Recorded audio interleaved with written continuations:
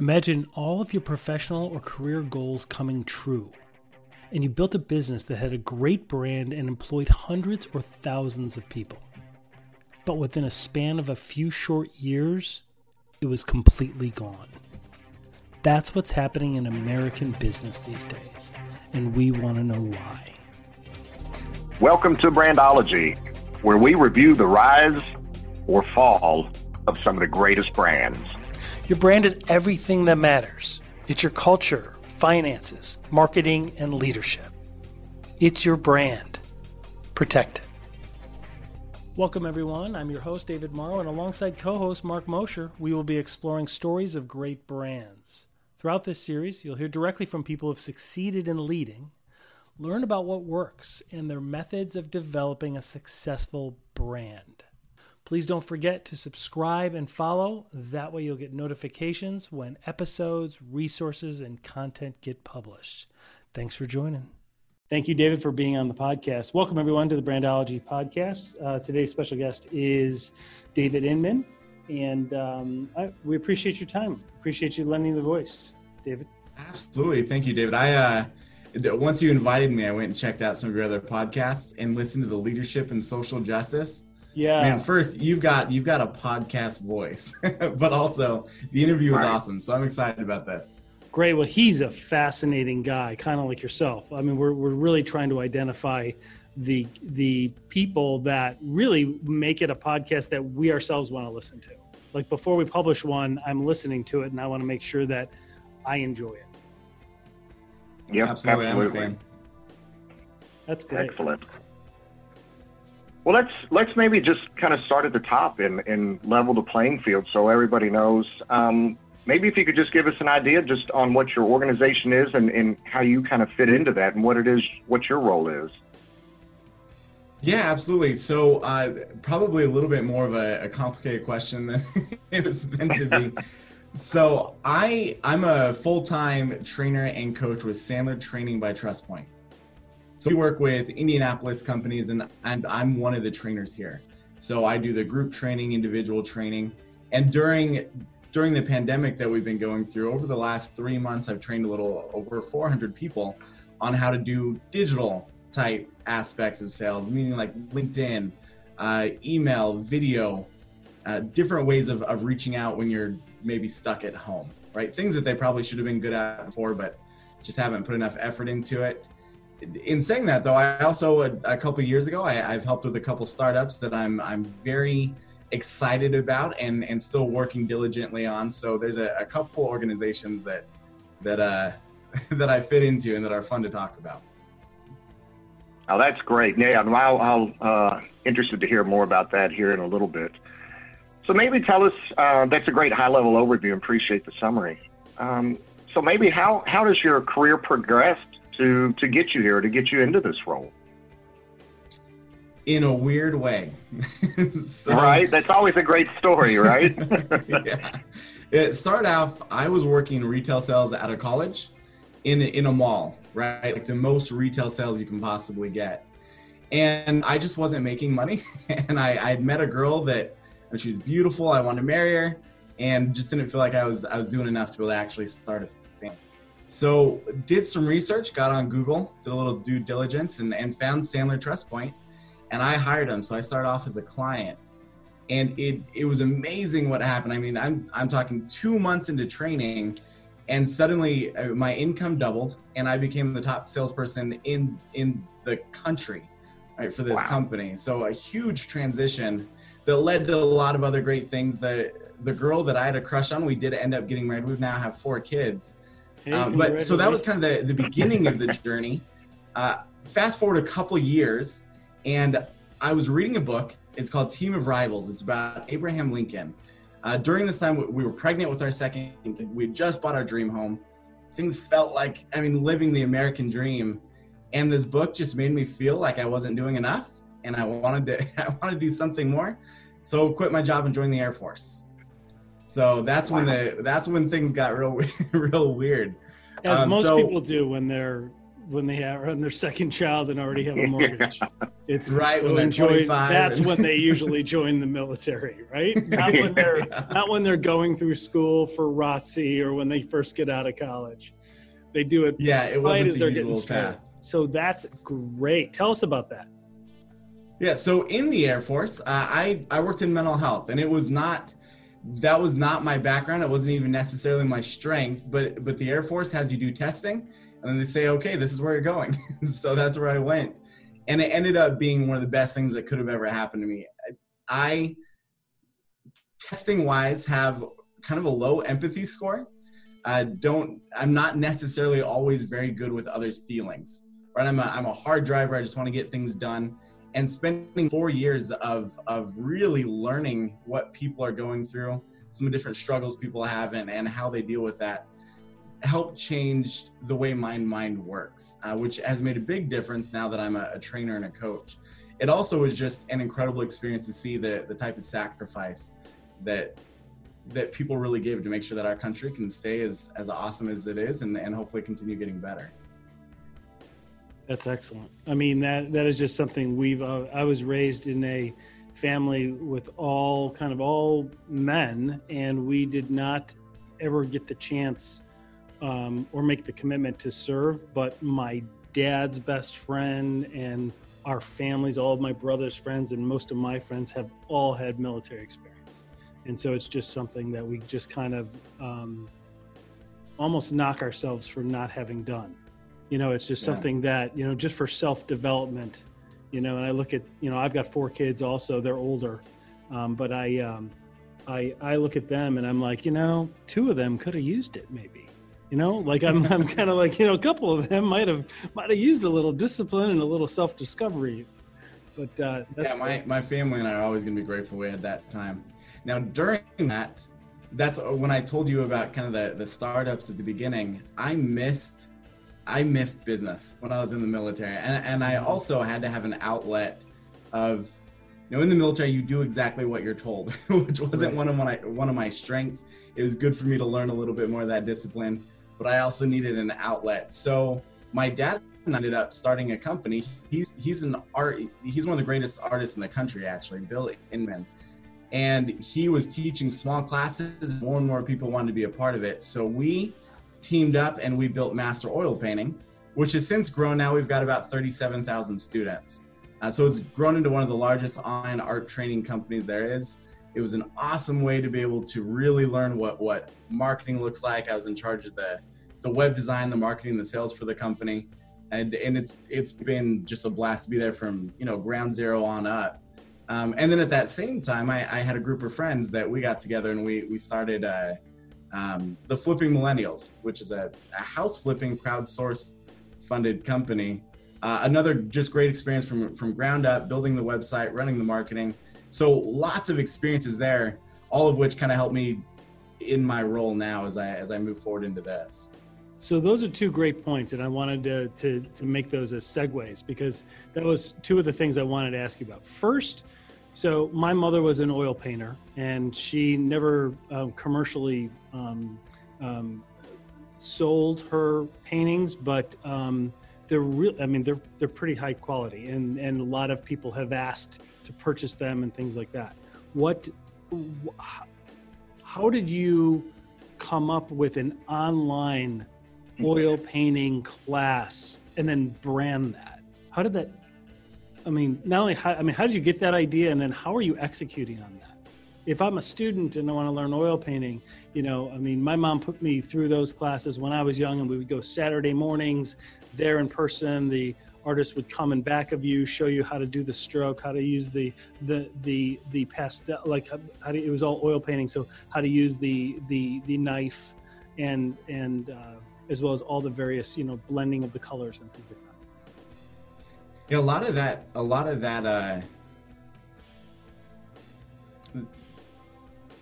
is just credited to my dad. Excellent. He's always loved painting. Obviously he's been a professional artist my entire life, selling through galleries, and learned over time how much he loves sharing that with others and teaching them how to create their own artwork as well. So for a while he was a professor, actually at the Ball State University where I went. He taught local classes. He did everything he could to be able to find different ways of sharing and teaching this with others. And it just didn't, he constantly had more people asking than he could get to, right? It wasn't possible for him to train everybody that was wanting to learn from him. So it just seemed like the internet was the perfect avenue to go with it. Sounds like a natural progression then. Yes. Because he had the skill set and he had the compassion and experience in teaching others his skill set. And then the point is how do we productize that or package that in a way that disperses it wider? Yes. And the number of people that were reaching out to him that couldn't afford regular art training. And if you're going to be trained by a professional artist, you're looking thousands and thousands of dollars. Yeah. Right. Yep. Which is worth it, right? It's well worth it if you have a passion for art, but it's also impossible for a lot of people. So by being able to make this something that we do streaming online, and he's got some that are recorded, he does live classes, workshops, so that you get the full experience, at a very small fraction of the price. To just open it up to, now it's worldwide. We're in well over 100 countries that everybody can come and train with him. So it's just such a cool experience. Oh, that's fantastic. That's really cool. And then tell me about the flipping millennials. Because that was actually any chance we get to knock your generation, we absolutely will.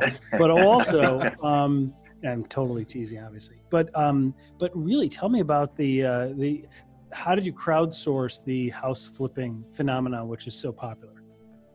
Yeah, so this was I had a couple friends. One was a realtor, and then the other is a general contractor, and they were doing things together, going and buying and flipping and selling houses, and they just saw how much opportunity was in that. So they pulled me in to help with. I helped build the website, figure out some of the digital sales aspect of it, and there was just a ton of opportunity in that area, just being in the right place at the right time. And we followed kind of a unique, and this wasn't even me, I agreed with it, but I'm not the one that came up with this idea. They followed a unique way of crowdsourcing instead of going and getting loans for everything that was done. So it's been a zero loan. There's never been any loans in the company. It started off with friends and family and then grew from there. I've always really wanted to be involved in like this. I know there's a lot of opportunity. I just don't know how to do it. So they're able to then invest into a particular property and then see the profit that comes from that flip. So it's just been a unique model that I thought was awesome. It's been just a fun thing to be a part of.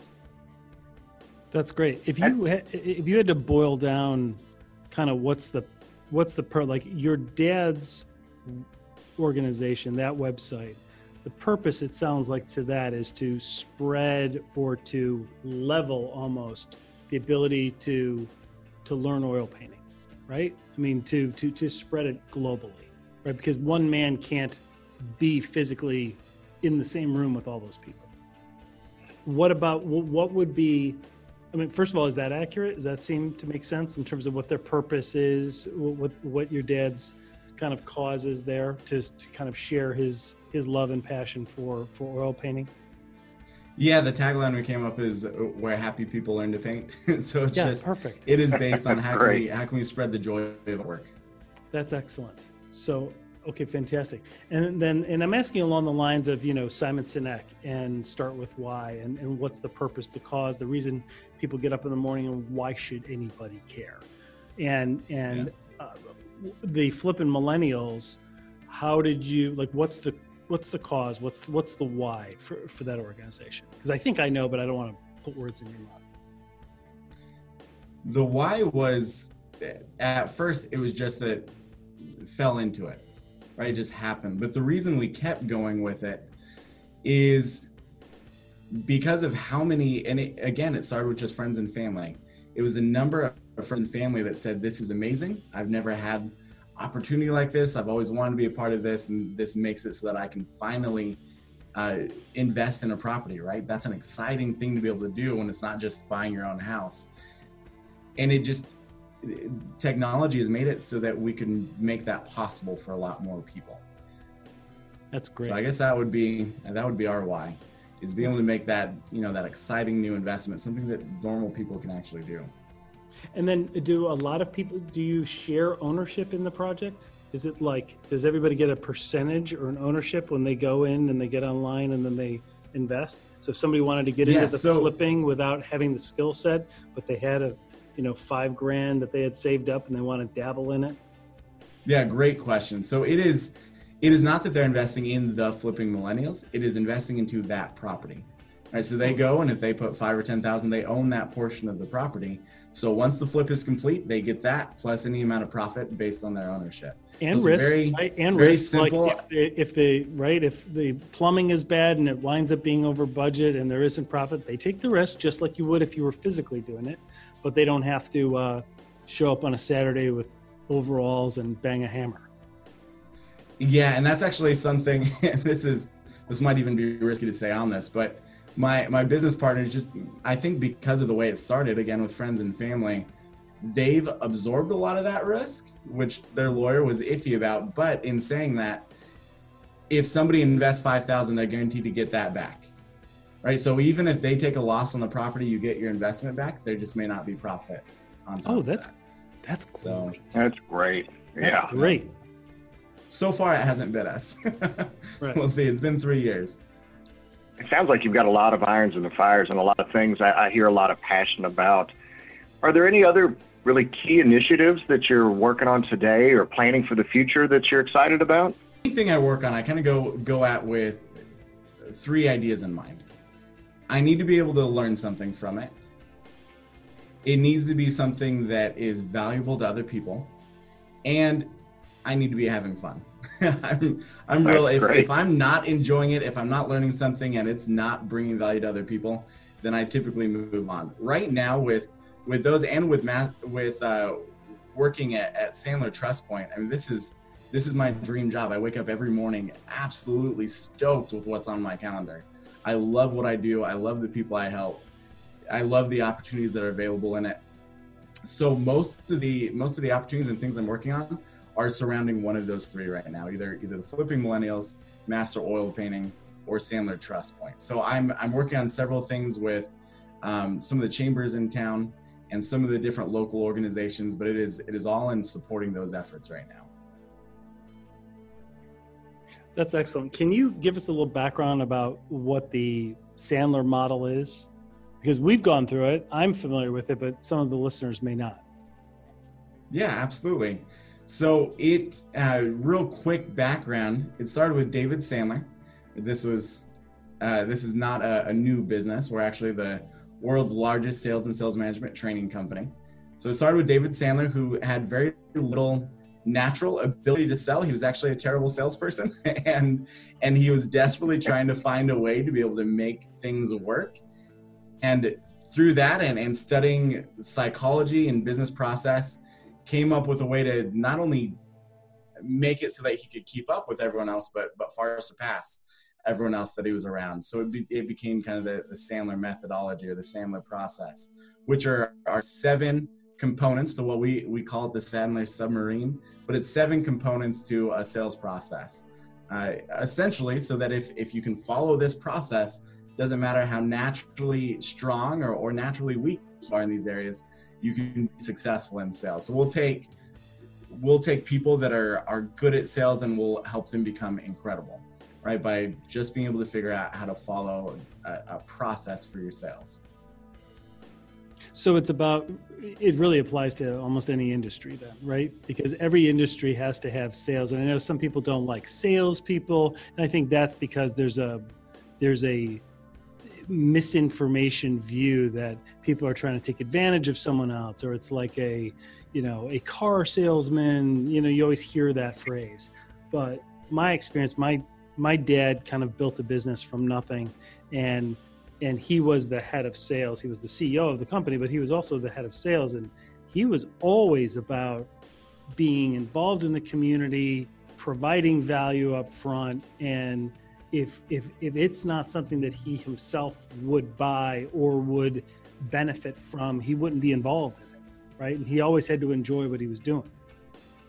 It sounds to me like yes, it's very aligned.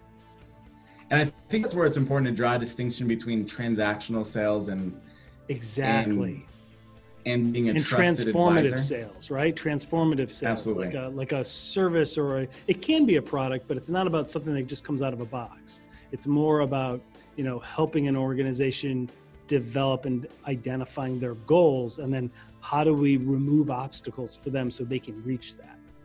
Yes. So I think technically this process could be valuable in any type of product or sales environment, but it depends on how you're wanting to go about it. When I brought up the example earlier of working in a retail environment, retail is as transactional as it can possibly get, right? So Absolutely. Typically people would see that as not a good fit, but I learned it, I went into it and became the top in the company, right? So you can make it work, but you also probably heard I didn't stay there, right? Because even though it worked incredibly well, coming at it from a value-based, process-oriented sales method compared to transactional, it wasn't supported by the company. They didn't like the way I was selling. One of the things they really didn't like is that I was willing to say no to a prospect, right? That no, our product is not a perfect fit for you. Let me make a recommendation to somewhere else. That's not something that's a fit in transactional sales. Yeah. So if you work in an area that says, no, you have to sell to every person that walks through the door, no, we're not a good fit for you. That would be a terrible place to use stand-up selling. We do that all the time. And if my boss is listening, I'm sorry, but we do that all the time, because it has to be the right fit, because for it to be a success long-term.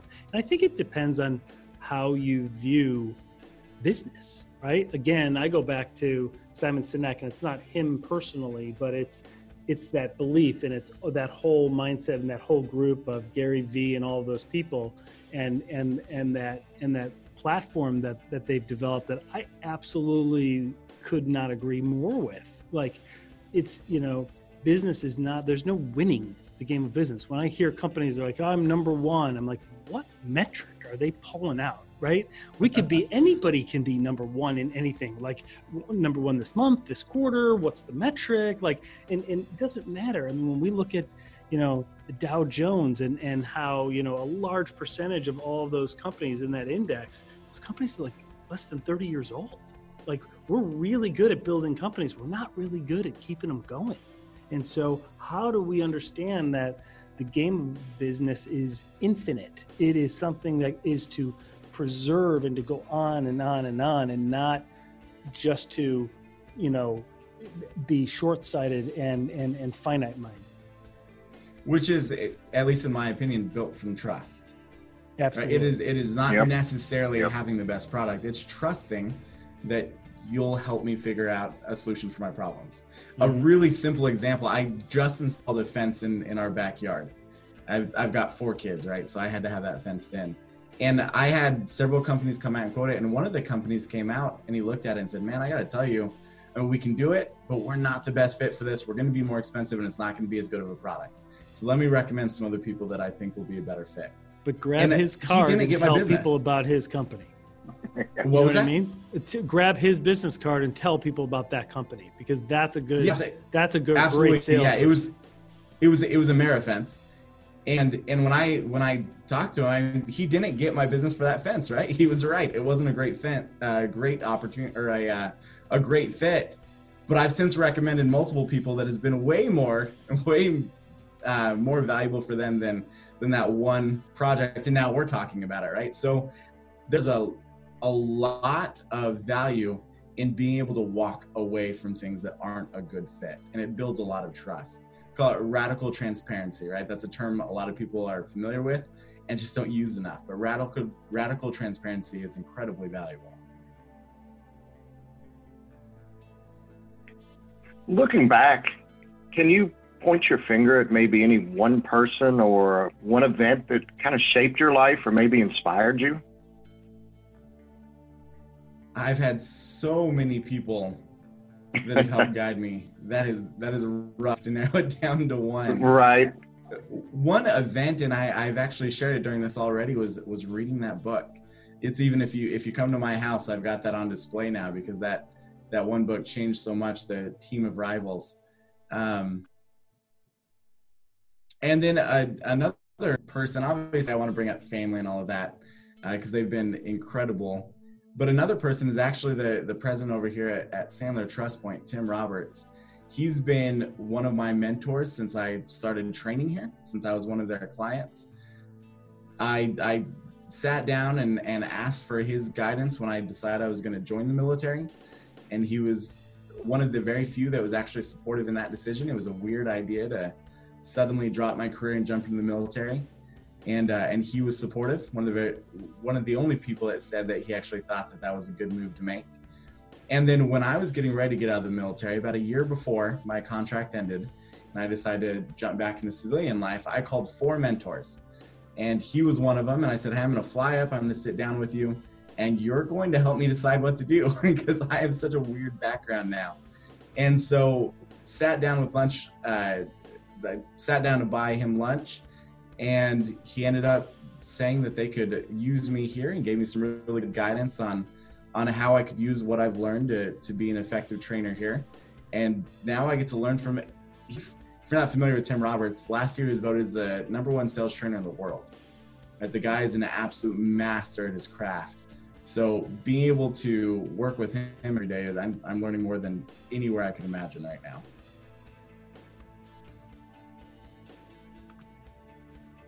That's good. I appreciate you sharing that. Maybe what was one of the biggest challenges that you've had to face recently or in the past, or maybe even in the military? So this is, it might be getting too personal for a podcast, but it was, it's something that I think is important to talk about, especially working in mental health. I started to realize, probably about 2/3 of the way through my military contract that I was getting slower. My mind wasn't working as well as it had been. I wasn't having as much fun with my family. And even though I worked in mental health, I wasn't seeing the signs that I was dealing myself with depression, that I was having some of those symptoms and not even recognizing it. Luckily, my wife did recognize it, brought it up, and I was able to get help. But it was probably about a 6-month period of time that still, my wife and I talk about it, one of the most difficult times of my life. I never understood how dark and difficult dealing with depression could be. And it's not something that I talk about very often, but I think that it should be talked about more often, because simply going and getting some help and talking to the right people and sitting down with a counselor to be able to get some of that stuff off my chest and working through some cognitive behavior therapy made all the difference. That I was able to walk out of that way stronger than when it started, way happier than even when it started, and a better understand what other people are dealing with, and that I can't necessarily judge others' actions because I don't know where their thoughts are at the time. That's really good, David. I appreciate you sharing that with us and with the listeners. That's a great message. Well, maybe let's shift gears. Let's look at, is there a win or a success that you can point to, something that really makes you smile or that you're really proud about? Is there one that really stands out amongst all the others? So one that, yes, I do have one that is fun to talk about. So at the very beginning of my military career, right out of basic training, and I told you my wife was pregnant when I went into it. So right out of basic training, my wife was super pregnant. And I went into tech training, which was 3 to 4 months, really intensive study. And I'm talking like college on steroids. They have you in constant classes. As soon as you're out of class, you're studying and you're testing. And you also have very little freedom in there. You're not allowed to leave base for a large portion of it. And so we paid to have my wife and my son move down to Texas. They lived off base because we weren't allowed to live together at the time. So I had to stay on base. And we did end up having our second child at that time. So that was a little bit of a challenge getting there. And I won't dive into the story, but we had our second child while I was going through tech training. And it turned into I mean, the most impressive juggling of my life, because it was classes and study. And then while everybody else is studying, I'm going off and visiting my family and spending some time with my newborn and trying to figure out all of this at the same time. And a lot of people I talked to told me I had to, for that period of time, just cut my family out of it, right? If we had such a high fail rate that if you don't put everything into it, you're not going to be able to survive and make it through tech training. You'd end up getting retrained into a different career path. And I decided my family was too important. My family was still a large part of the reason that I wanted to protect our country or serve our country. So I kept going the way we were and ended up graduating with the highest GPA in the school's history. Got several awards that put me on a really good path going forward. And it was just proof to me that family is not something that holds us back, that gave me a lot of strength through that time and has in everything else I've done going forward as well. So you are clearly a leader in almost every role that you have agreed to tackle in your life. First in terms of, thank you for being vulnerable and mentioning the challenges with mental health. If I sprain my ankle riding my bike, I don't think twice about mentioning it to Mark or anything else. But if I battle with, exhaustion or down for a long period of time or have any of the clinical symptoms of any mental challenges, probably not something I'm going to mention to Mark, right? But that is a much bigger challenge than this podcast can address. But we have experiences in our family as well with that, and it's something that needs to change. The dialogue and the community acceptance and the societal acceptance needs to change because it's so prevalent, and it really explains a lot of people's behavior sometimes. When I get to know people better and I'm like, oh, hey, you know what? You're not self-absorbed and a jerk and everything else. You were dealing with X, Y, and Z. Man, am I glad I got to know you, right? Am I glad I understood? Now I know the reason behind your reaction to the same scenario that we saw. And many of the times, so much easier and short-term to treat than people think of it as. I mean, if we treated it like heart disease, then we'd be so much healthier. You can't say, I think I have heart disease, but I'm going to ignore it and hope that it magically gets better at some point without making any changes.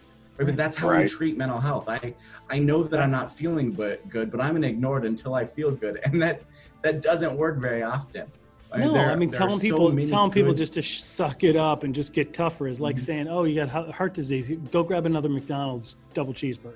It's like, absolutely. Okay, it's not going to fix it. Do you realize that? That's excellent. Yes, I 100% agree. So that's why I think it needs to be talked about more. And then also just, we need to, it almost sounds like I'm saying the opposite, but not make it such a big deal. Right. And if somebody has a problem, I understand, go get help. Yep. Let's not make this. We got to remove that stigma. Yep, yes. Absolutely. Well, that'll be our other podcast that we start. The social clubs. I think we've got a new podcast already, and David will be the next guest on that. Sociology. No.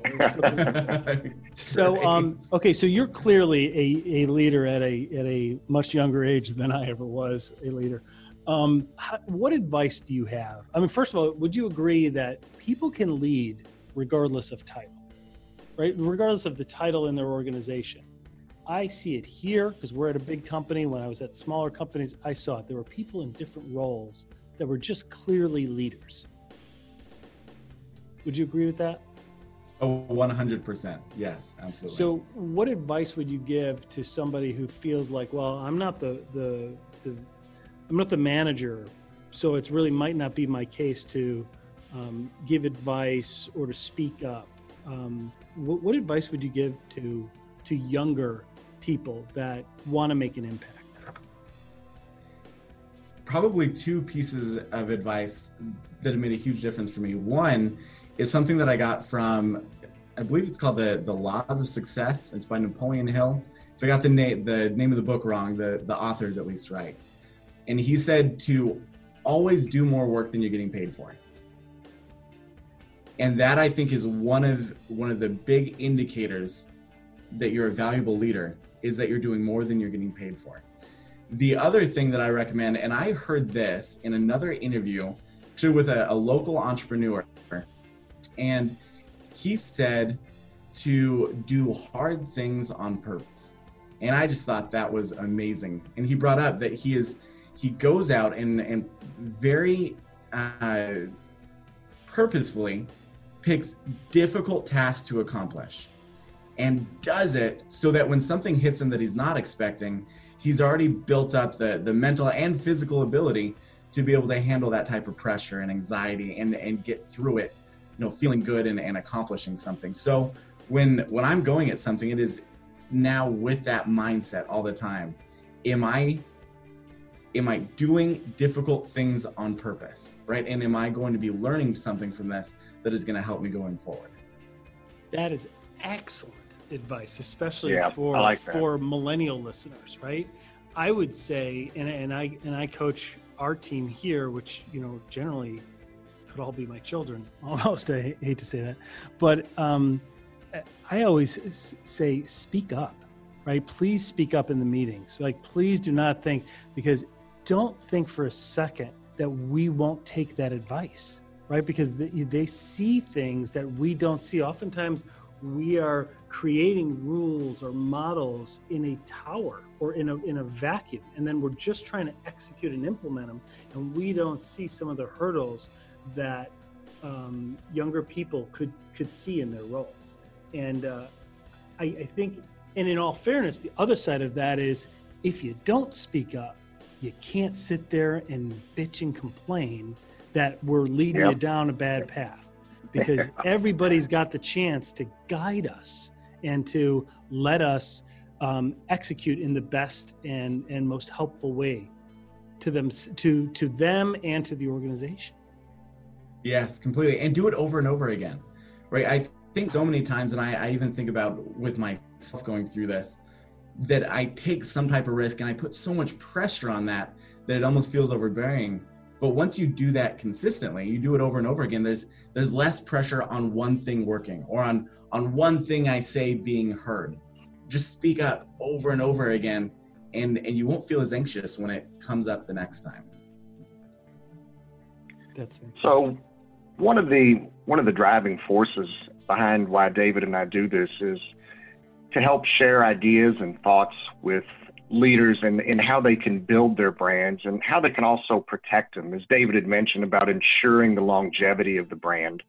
So in that manner of thinking, is there anything that you can look to, ways that you protect your organization's brand, whether it be from economy or competition or cybercrime, or even protect the reputation? Do you have any thoughts or ideas around that you'd like to share? Integrity first. When I decided I wanted to join the military, I actually met with all of the different branches, and there was a lot that made me kind of lean towards the Air Force.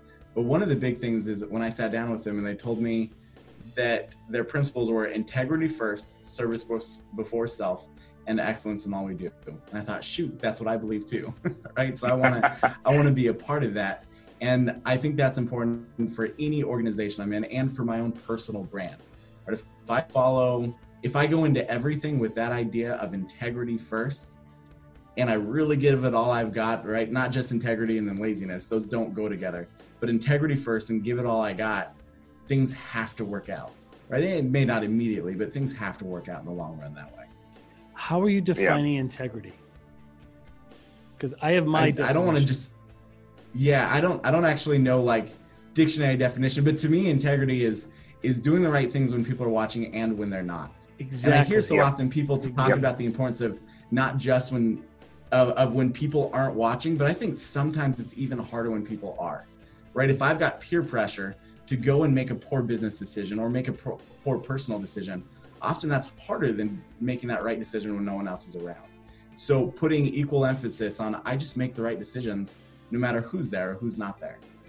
Oh, you know what? I never even thought of it that way. I always told my kids, and I've always thought of integrity as when you're alone in the room and you can make a decision on something and no one would ever find out. You'd never get caught. are you still doing the right thing? If you're still doing the right thing, knowing that you won't get caught, that to me is integrity. Because when you leave that room, eventually someone's going to find out anyway, right? Or even if they don't, you know. But you bring up a good point, and that is, even when they are noticing and they are watching, and there's pressure to have those extra drinks at the party, or there's pressure to go to some event that maybe you shouldn't, or to do something later, whatever the issue is, right? Or the challenge is, the environment, the scenario. But to do the right thing given that pressure. Yeah, Yes, I think we called it. I think I may have to change my integrity mantra now after David's. So mine has always been always do the right thing even when no one is watching. So now I may have to add a caveat to that. So thank you, David. Thank you for challenging me on that. So one of the things my parents always said growing up is do the right thing, let the consequences follow. And so that stuck with me my whole life. And the reason that aspect of integrity sticks out so much is in the Air Force, they call it pencil whipping. When you're trying to go through a project and everybody else is in a hurry and they're making you rush and they're asking you to just pencil whip, right? Just put the check mark, say you did it, and move on. It's a lot easier to come and take shortcuts when people are putting pressure on you to take shortcuts than when you're working on your own. Yep, exactly. What are some of the ways that you're able to leverage technology in your position to push your brand, to get your brand out there? Shoot, this is we could have a whole podcast about right this. That's what I think I know the answer to this. I maybe one or two top, maybe your top two. All right, perfect. Yeah, this is an area that I love to geek out. This is a blast. So one tool that most people are utilizing now, just not as effectively as they could, is LinkedIn. LinkedIn now has a little over 27% of the US population on it. It is the most powerful business network in the world, right? So using LinkedIn to leverage my brand has made a bigger difference than about anything else that I can think of. And that's everything from, optimizing my profile so that it's actually interesting when people are on there and cause some type of action, to the type of posts that I do and the lead generation, the filters that I'm using. So LinkedIn, if we're talking technology, LinkedIn is the 800-pound gorilla in the room. The other that I want to hit on, and I'm glad to see more people picking up on this, is the power of video, right? And this really stuck out to me. I was at a powder keg event, and somebody was presenting from Co-Video, a local tech startup, and he brought up this awesome example. He said, if you're sitting down and you're reading about a sports game in the paper, there may be some type of excitement associated with that, right? But if you go and you watch that same game in a video and you hear the cheering and you see what's happening, that's going to give you a lot more adrenaline than sitting down and reading it. But in business, we're still so reliant on the written text that our emails are typically just text. Even on LinkedIn, we text messages, right? We've grown so accustomed to just sending words back and forth.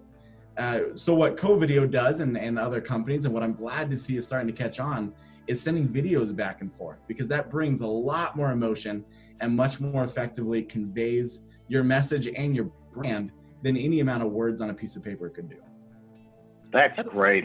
Thanks. I appreciate that. Now I've got to re-examine some of my strategies. Appreciate that. But think about it, Mark. I mean, even when COVID first started and we were trying to reach out to clients to see how they were managing remote work and things like that, right?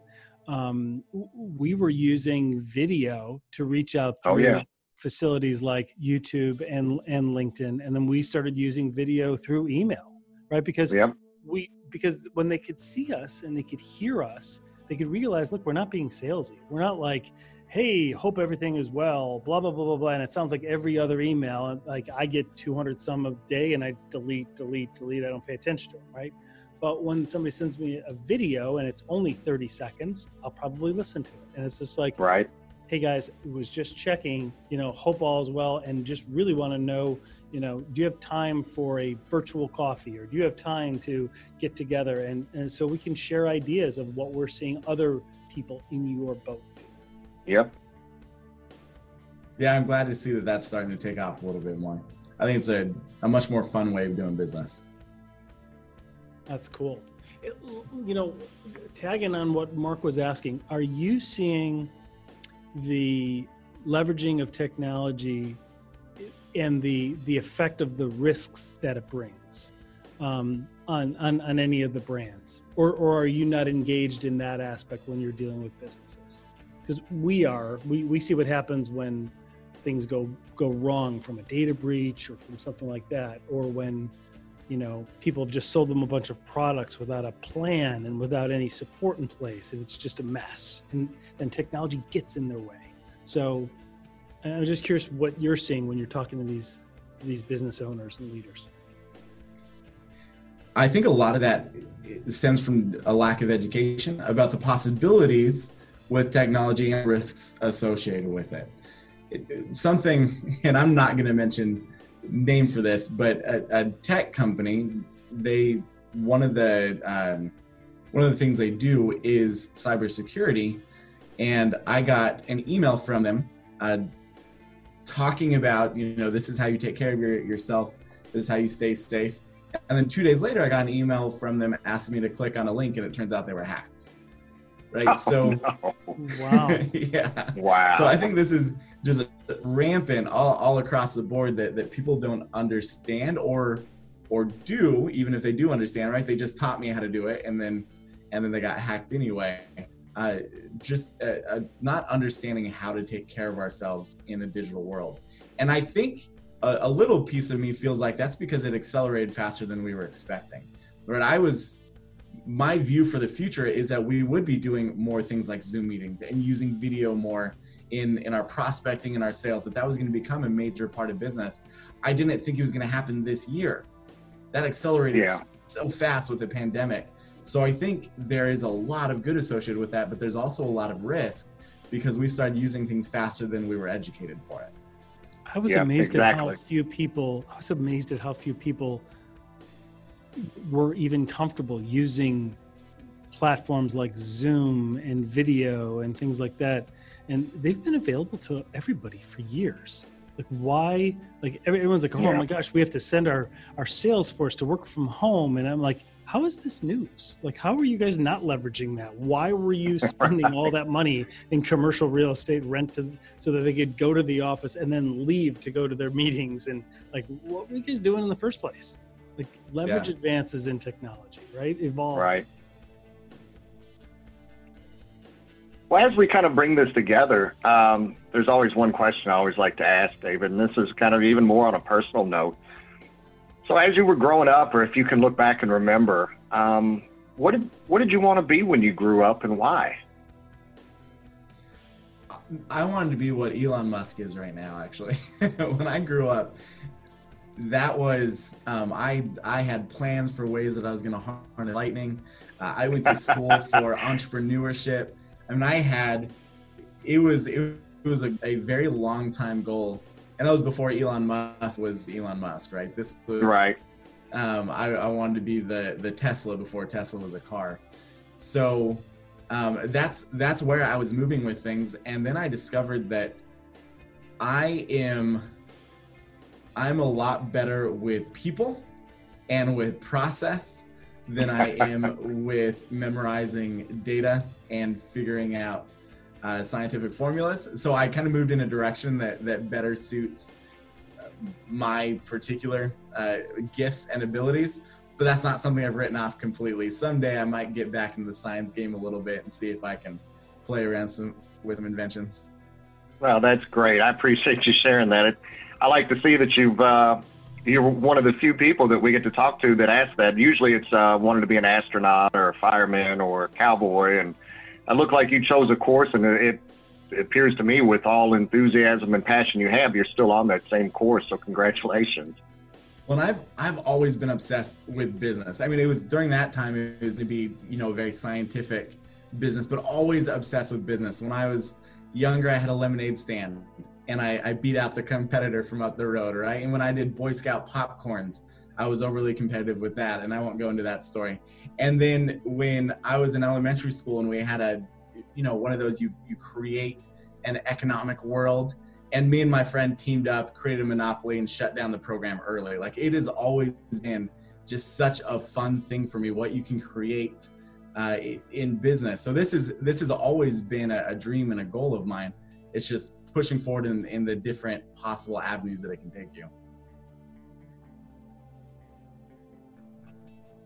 Well, David, it has been an absolute pleasure. I've learned from you, and I'm sure the listeners have. But thanks for everything. Thanks for your insight. And I will tell you that this conversation and everything is definitely not over. We're definitely going to talk again. And I will definitely be referring you to many people I know. So thank you so much for your time and expertise. Thank you. You've got a new fan to your podcast. I'm glad I know about this now. That's great. Well, now, and knowing you, we're going to have to make it interesting. Yeah, right. I do typically listen to podcasts at a 1.7 speed, so it keeps my interest.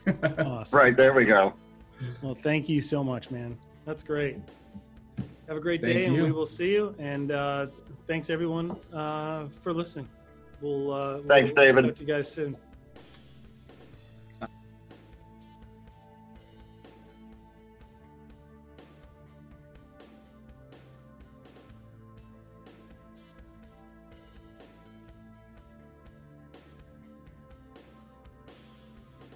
Hey, David, that was another good episode. Really went well. Unfortunately, don't really have a way of wrapping this up. No, we really don't have anything formal or fancy or technological.